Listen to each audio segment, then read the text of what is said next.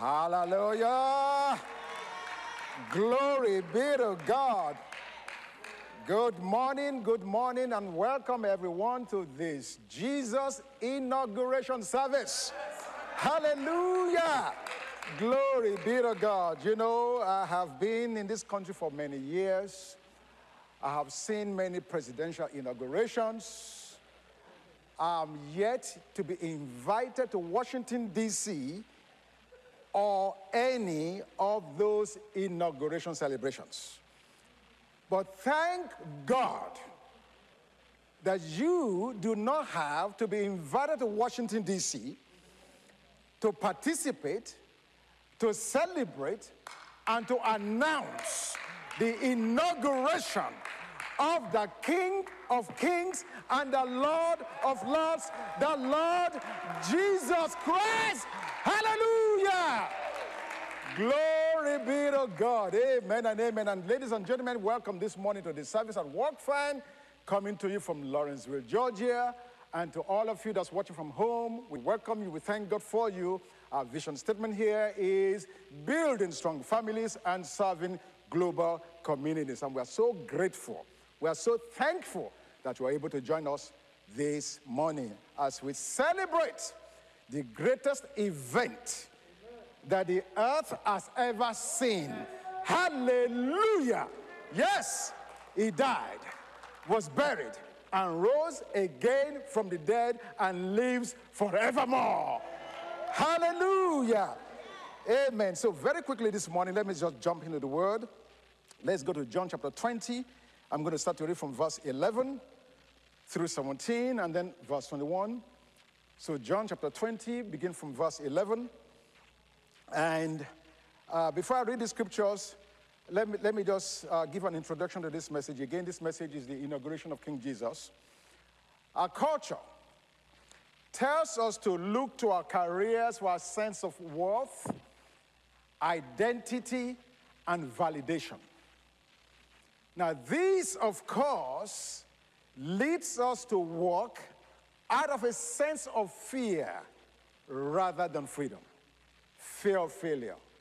Fear that I will not get a promotion. Fear that I may not meet up. Fear, fear, fear.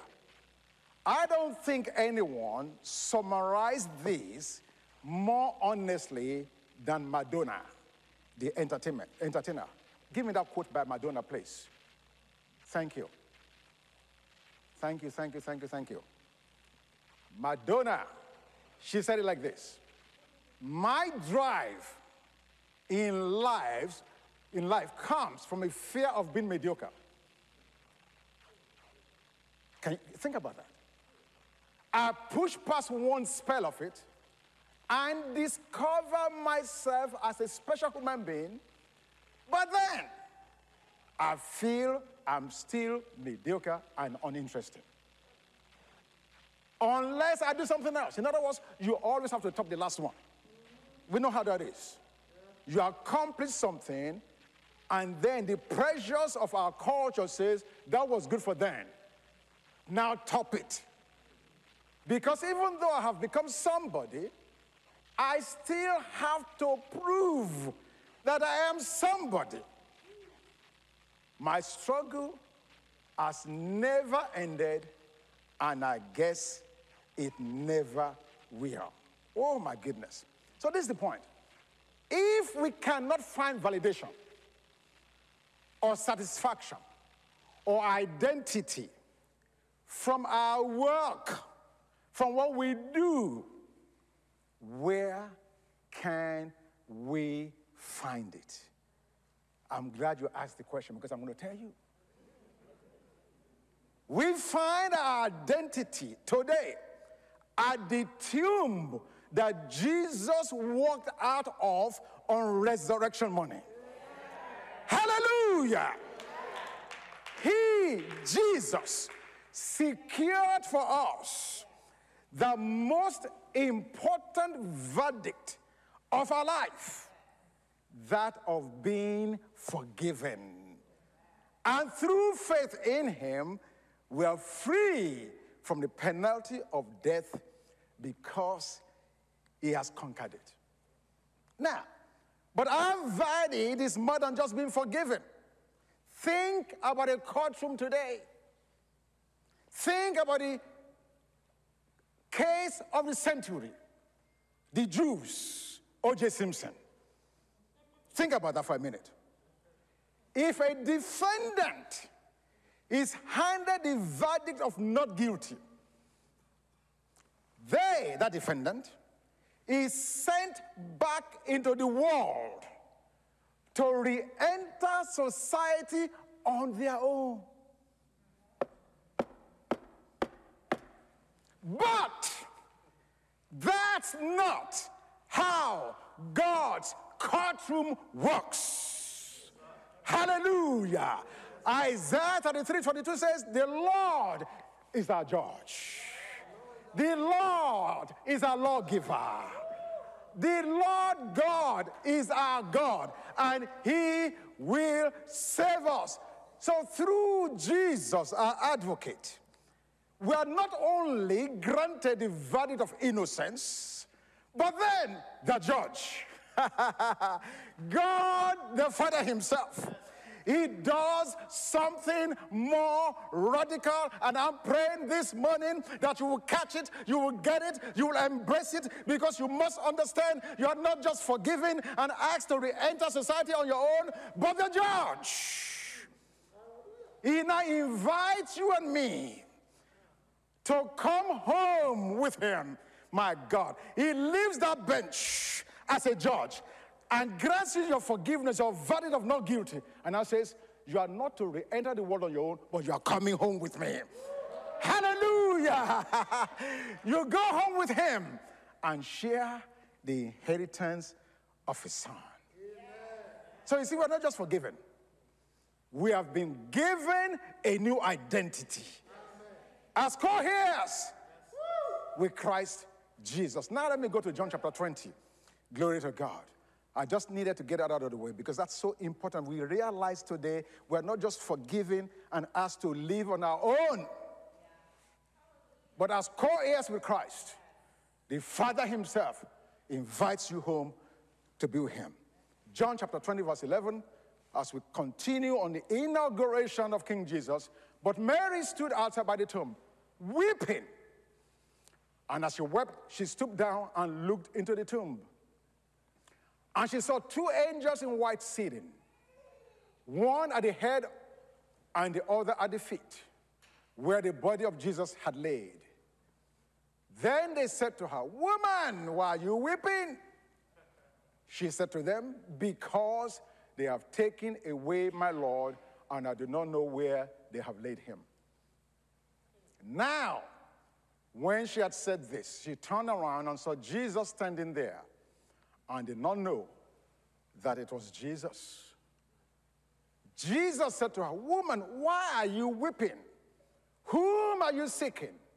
She, supposing him to be the gardener, said to him, "Sir, if you carry him away, tell me where you have laid him, and I will take him away." Verse 16, Jesus said to her, "Mary." She turned and said to him, "Rabboni," which is to say, teacher.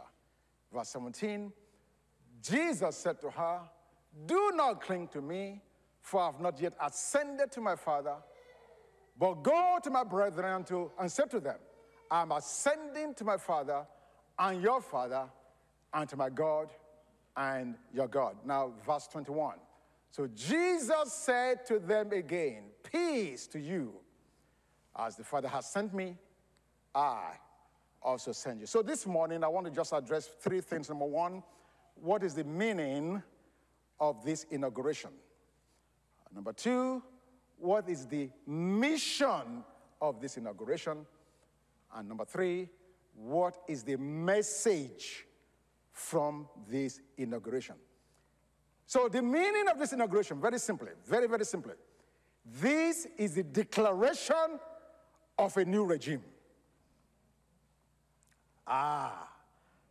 You guys don't get it. Yeah. Whenever there is an inauguration of a new leader, a new king, a new president, whenever there's an inauguration of new leadership, That inauguration declares a new regime. For those of you that came across the ocean, you are familiar with regime changes. When you wake up early in the morning and you hear nothing but military music, letting you know that something happened overnight while you were asleep. And what that meant was the regime you knew before you went to bed has changed. Amen? There is a regime change. And ladies and gentlemen, with King Jesus, it is no different. I want to say to you this morning that this inauguration of King Jesus brought a declaration of a new regime. Caesar is no longer king. Hallelujah. Jesus is now enthroned. At the first Passover in Egypt, Pharaoh was neutralized. In this Passover that Jesus went, Satan's head has been crushed. Hallelujah. Light has overtaken darkness. Fearfulness has been overtaken with boldness. Poverty has been overtaken with prosperity. Sickness has been overtaken with wellness. I'm telling you this morning, there is a regime change. You can say to your neighbor, say, neighbor, there is a regime change. Say, there is a regime change. Hallelujah. When sickness knocks on your door, let sickness know there's a regime change. When poverty knocks on your door, let poverty know there's a regime change. When darkness knocks on your door, let darkness know there's a regime change. When sin knocks on your door, let sin know there's a regime change. All things are passed away. Behold, all things are become new. Glory to God.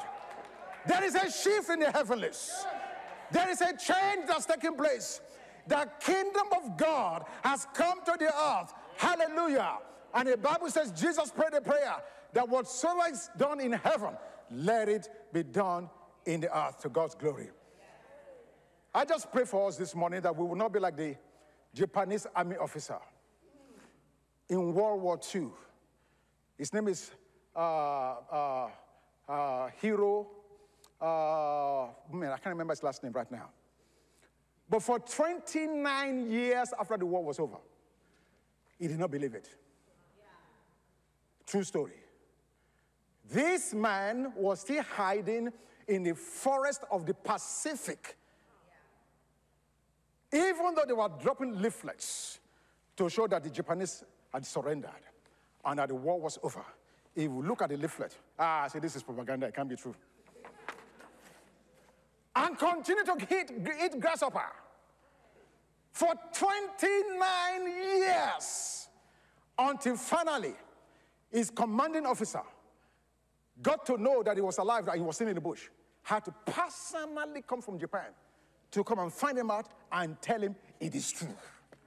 For those of you listening today, I pray that you will not be like the Japanese army officer, that you will accept on its face value the fact that there is a regime change, and that therefore you will comply and believe that Jesus in fact has come to set you free and to be a partaker of the inheritance that God has prepared for all of us. Now, that's the meaning of the inauguration. It is a regime change. How about the mission? Now, I must tell you that every inauguration is carefully, meticulously prepared for. There is no detail that's left to chance. I mean, I've been in this country for a little while now, and I know how much time and how many people are involved in planning a U.S. presidential inauguration. Now, America does it well. But think about God, who for 4,000 years was meticulously putting together the details of this inaugural service. God the Father, God the Son, God the Holy Ghost, all of them coming together like a clock. You know, a clock has three hands: the hour hand, the minute hand, and the second hand. And for God, in those 4,000 years, when the hour hand struck 12, and the minute hand also struck 12, and the second hand also lined up and struck 12. Paul said it well in Galatians chapter 4. He said, when the fullness of the time was come, God sent forth his Son, made of a woman. Why? To redeem those of us that were under the law. So I want you to know that the Trinity carefully for 4,000 years planned this inauguration. So nothing that's happening on this day of Jesus' resurrection was going to be by chance or happenstance. None. Now I'm saying that to make the point about the mission of this new regime. In John chapter 20, please go there with me again to verse 16, I believe it is. John 20, verse 16. No, let's go to verse 15. Verse 15. John 20, verse 15. Look at this.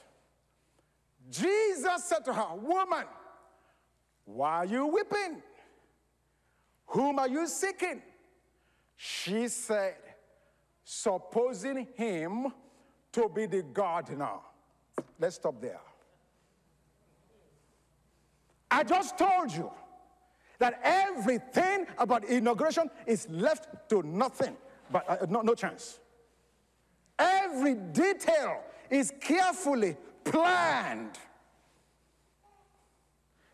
When I went to the Smithsonian Institute in Washington, they have places there where you can see every president of this United States and what they wore for their inauguration,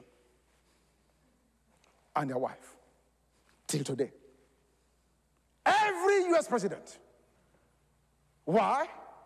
Because one of the most important details of every inauguration is the appearance of the king-elect. How will he appear?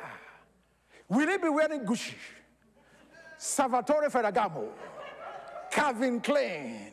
What will he wear to this inaugural service? How will he address his subjects? Will he come with strength to project how strong he is? Or will he come meek and humble like a lamb? So here in John 20:15, when Mary saw this king, he was not wearing Gucci. He did not have on Calvin Klein. He did not have on Salvatore Ferragamo. In fact, his appearance to Mary was as supposed like he was a gardener. Your king appeared at his inaugural service, allowing Mary to mistake him for a gardener. You thought that was an accident? You thought that was a mistake? No, it wasn't. He was trying to project something. Jesus chose to be mistaken as a gardener to convey the mission of his new regime.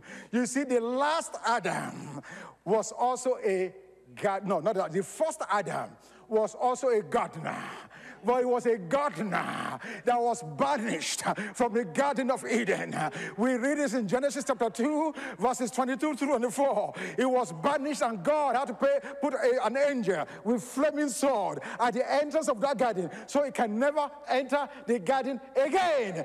Adam was banished, and here we are, this inaugural service.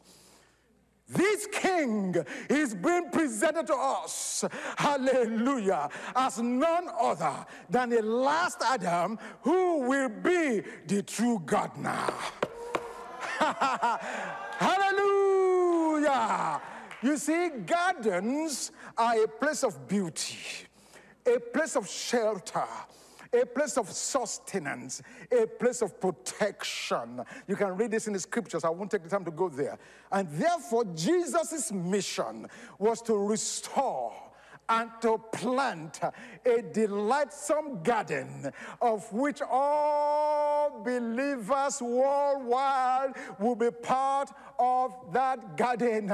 Ladies and gentlemen, you can look across the room this morning. You can look in your house. You can look at those that's there with you watching, and I'm presenting to you the flowers of the Lord. Hallelujah.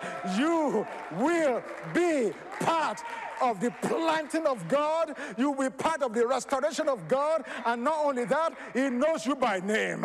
He says Mary, he says Bank, he says Ibadi, he says Joseph, he says Stephen Onofia. I know you by name. Each flower that I'm putting in his garden, I can call them by name because I made them. Hallelujah. His mission is to restore us. To restore us to beauty instead of ashes. To restore us to joy instead of mourning. To restore us with the garments of praise instead of the spirit of heaviness. Hallelujah. We are the oaks of God's planting. The trees of his planting. Hallelujah. Oaks of God. So his mission is restoration. What we lost in Adam, he came to restore it. Amen. And so by appearing as a gardener, he was making a declaration. What Adam could not do. My God, I hope I get to that in this message. What Adam could not do, Jesus not only did, he topped it. Amen. And it stays topped. No. This is not like Madonna. No. Nothing else will top this one. Because Madonna struggles, she does well, and she says, oh, how can I top it tomorrow? No. With Jesus, it was done once and forever. Hallelujah. Full stop. End of story. Done. You are a delightsome bunch, he says. You are a pleasant one, he says. No matter what the world has said about you, you need to believe what Jesus is saying about you this morning. You are complete in him. He's adopting you as part of his family. Glory to God. You are part. This inauguration is about him, but also about you. So we understand the meaning of the inauguration. We understand his mission. Now, what is the message? In John chapter 20, in verse 17, because I don't want to be careless to not let us know that this regime change, this inaugural speech, came with a mission and with a message. Hallelujah. In John 20, no. Before I get there, please, let me go to one scripture so you can understand how and what you are as a garden. Isaiah 51 verse 3 in the Message translation. Isaiah 51 verse 3. Because his mission is to restore us, to plant us as a delightsome garden. And all believers will be a part. Thank you. Look at the scripture. Likewise I, God, will comfort Zion. I pray for each one of you here this morning who needs to be comforted. God himself will comfort you in Jesus' name. Comfort all her rounds of ruins. Every area of failure in your life that has not produced, God wants you to know is undertaking to comfort it. But look at what he goes on to say. I will transform her dead ground into Eden. Do you know what happened at Eden? You know what Eden was? A place where there was total, complete sustenance. Nothing lacking, nothing missing. A place where Adam had all his needs and all his provision met. God says he's going to transform you like Eden. Her moonscape into the what? Garden of God. A place filled with exuberance and laughter. Can I hear any laughter in this place this morning? Hallelujah! Oh, glory to God. A place filled with exuberance and laughter, thankful voices and melodic voices. That's who you are. That's what Jesus came to inaugurate. And so now back to the message of this inauguration in John chapter 20, verse 17. I just have to show you that scripture. John 20:17. So, after Mary saw Jesus and he appeared to her as a gardener, in verse 17, he begins to deliver the message. First, we know this is a regime change. Second, we know it's going to be a restoration because this is the true gardener. Now, thirdly, we see the message of this regime. Jesus said to her, "Do not cling to me, for I have not yet ascended to my Father, but go to my brethren and say to them, I'm ascending to my Father and your Father, and to my God and your God." So Jesus' message in this inaugural service is twofold. Please pay careful attention. The first message is a go and tell my brothers. No. Not the world. Hear this clearly. He is not telling her to go tell unbelievers. He said, go and tell my brothers. What point is he getting at? In Matthew chapter 10, in verse 6, don't go there because I need to move on. Jesus refers, he told his disciples when he sent them out that they should not go to the Samaritans, but rather that they should go to the lost sheep of the house of Israel. So what is he getting at? Here is the inaugural service, and his first message in this twofold message was, go tell my brothers. In other words, go tell the church. What is the message to the church? Why does he need to talk to the church? Because, like Israel of old, Israel in the Old Testament never understood her calling as a missionary nation. And therefore, they did not embrace it. They only saw God as a piggy bank, as an ATM machine. I need this, put your word in, get your need out. I need this, get your... Over and over and over and over and over. So Jesus refers to them as the lost sheep of the house of Israel. Now, ladies and gentlemen, all through scriptures, sheep is used to describe the saved. And goat used to describe the unsaved. But it refers to Israel as the lost sheep of the house. Oh my goodness. Thank God for church this morning. I only just wonder how many are in church that are lost.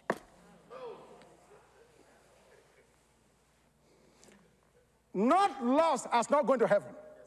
No. Pastor Larry defined that for us beautifully. Your past is settled, your present is secured, and your future is assured. There's no question about that. You are going to heaven, but you may still be lost. Lost how? Pastor, help me. How can I be lost and I'm going to heaven? If I'm lost to the purpose of God, if I'm lost to the mission of God, if I'm lost to the message of this inauguration, if I'm lost to the things that make his heart beat, I'm a sheep, but I'm lost. Because everything he puts in my hand are things just about me, not recognizing that this regime calls for a regime change. From selfishness to selflessness. Hallelujah. It's getting quiet here. I love it. Glory to God. I love it. I love it. I love it. I love it. Please give me the Banner Brothers.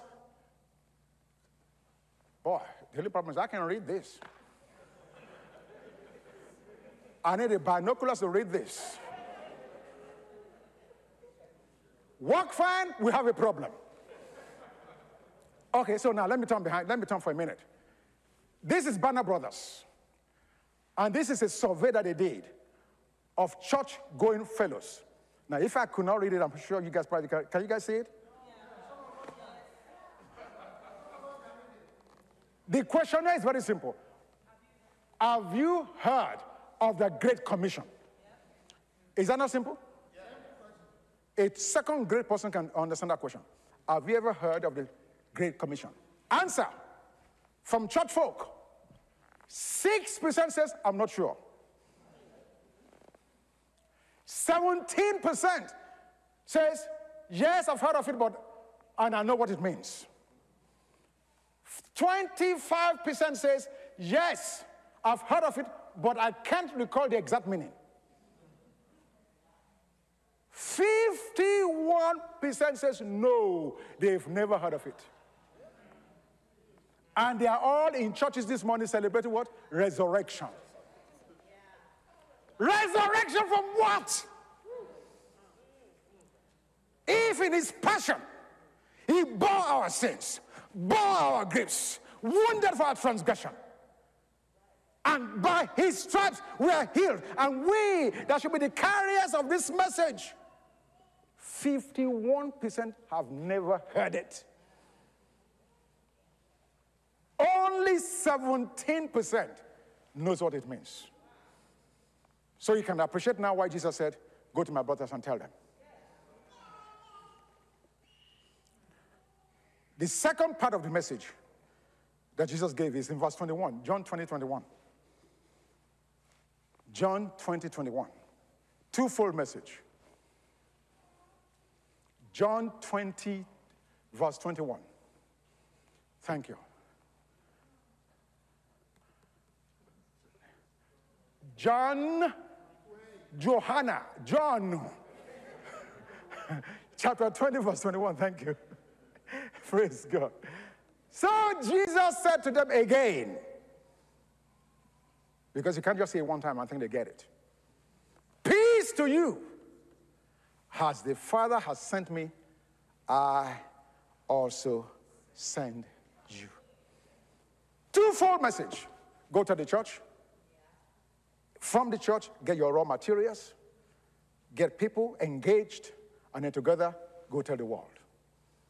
My friends, if we're not doing that, if we're not actively following and obeying that, we are making an empty shout for Resurrection Sunday. Our shout will be shallow and really, honestly, be an embarrassing shout. Because the reason he got up was so he can give people living hope. Now, very quickly, let me just go on to close this morning. There are 4 prominent gardens in the scripture. Now, there are a lot of gardens, but I say prominent. There are 4 prominent gardens. Each garden represents different stages of our lives. And the good news is God is in every stage. The first one we see in the scriptures in Genesis chapter 2, verses 8 and 9, is the Garden of Eden. And what we know from this garden is that it's a place where man lost connection with God. And my prayer for you this morning, those of us who may not know God, who has lost a connection with God, my prayer for us is that you will be reconnected back today in Jesus' name. That you will not remain disconnected, because this is the reason and purpose for which Jesus died and rose again from the dead, that you can be grafted back into who God is. Don't stay disconnected. Being disconnected is a way of death. Jesus came to give us life. Get that life in Jesus' name. Second garden is the Garden of Gethsemane. That word Gethsemane means the place of pressing. Many of us now, as I'm speaking, are in that place of pressing. Pressing from pressures of life. Being pressed from tribulations. Being pressed from trials. That garden represents the fact that God is found in the midst of our suffering. This was the same place where Jesus was so pressed and despair of life, where he asked God, is it possible for this cup to pass over me? To show you what kind of pressure was coming upon him. But the good news is, though we may be pressed on every side, hallelujah, we have a living hope in the Lord Jesus. That your pain, your trial, your tribulation has an expiration date. The empty tomb is proof that good will outlast evil in Jesus' name. Hallelujah! Let's go to the scripture in 1 Peter chapter 1. 1 Peter chapter 1. I'm almost done. From verses 3 through 7. Give it to me in the Passion Translation, please.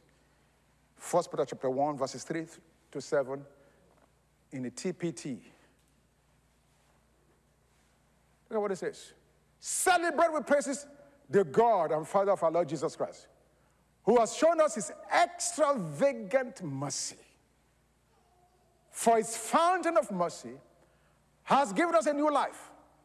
We are reborn to experience what? A living, energetic hope through the resurrection of Jesus Christ from the dead. Let me just stop right there. That's enough. That's just enough. Grab hold of that scripture. That no matter what you are going through, Jesus rose from the dead to give you a living hope. The third garden is the garden at the tomb. And this is a garden from time to eternity that confirms to us the living hope found in the resurrection. Paul said it well in 1 Corinthians chapter 15, in verse 55. He said, "Oh, death, where's your sting? Oh, grave, where's your victory?"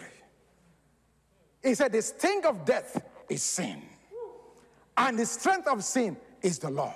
He said, "But thanks be to God, who has given us victory in Christ Jesus." Hallelujah! He said, "Therefore, we should remain steadfast, immovable, always abounding in the work of the Lord. For we know that our labor will not be in vain." Amen. Hallelujah! And then, of course, the fourth garden is the heavenly garden of the book of Revelation. Chapters 22, verses 1 and 2. I won't read that. Let me just close. Of all these gardens, I want to leave us as we go now a couple of things about Eden and Gethsemane. At Eden, the first Adam compromised God's word. While at Gethsemane, the last Adam upheld God's word. Question is, as we go home, which one do you relate to? Which one? Which of these two gardens, thank you very much, do you relate to? When pressures come, when trials come, when you're confused, do you go back to Eden like the first Adam and compromise the word of God because you want to fix the problem yourself?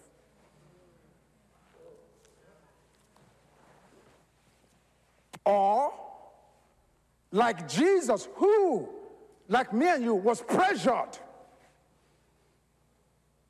Do you say, yes, I'm pressured. Yes, I'm burdened. Yes, I'm having serious issues.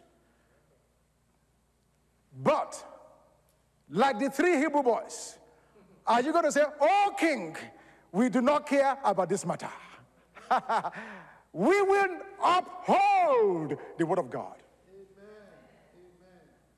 Because we recognize that we may suffer a little bit, but thereafter, the victory comes. Now, the choice you and I make today makes a huge difference. When a man named Mordecai Ham shared the gospel with a young boy years ago, this is a true story, he had no idea what good would result out of it. He had no idea. Not many people today know Ham's name. But through his simple faithfulness, God converted Billy Graham. And through Graham, millions. You see, anyone can count the seeds in an apple. But only God can count the apples in a seed.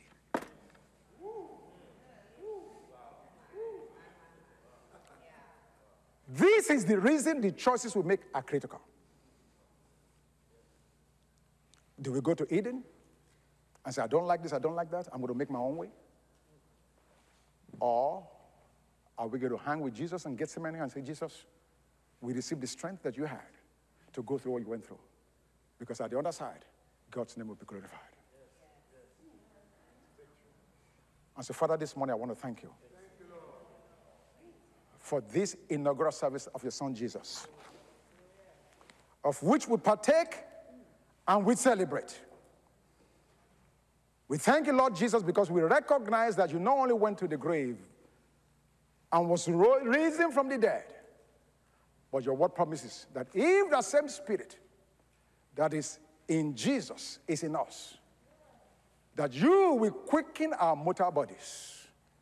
And if you freely gave your own Son to us, how much more will you not freely give us all things? And so, Father, we thank you for what this regime change represents, that we've been translated out of darkness into your marvelous light, never ever to live in bondage to sin and darkness, but to live a righteous, living hope found only in your Son Jesus. We embrace all of who you are. And we thank you that in all of the gardens of life that we go through, you are there. And so for that man or that woman who has been disconnected, Lord, I'm praying right now that the Holy Spirit is tugging on your heart to bring them back home to you. I pray the power of the Holy Spirit to draw them now and to bring them to a saving relationship with the King of Kings and the Lord of Lords. Thank you for their salvation. Thank you for their deliverance. And for those of us that are struggling through some trial or tribulation or testing at Gethsemane, Lord, just as your Father strengthened you in that garden, I receive the strengthening of God for all of your people right now, that they do not grow weary in well-doing, that they hang in there, and that same victory that was yours at Calvary will become theirs now. We receive it for them. We thank you, Lord God, through it. In Jesus' name.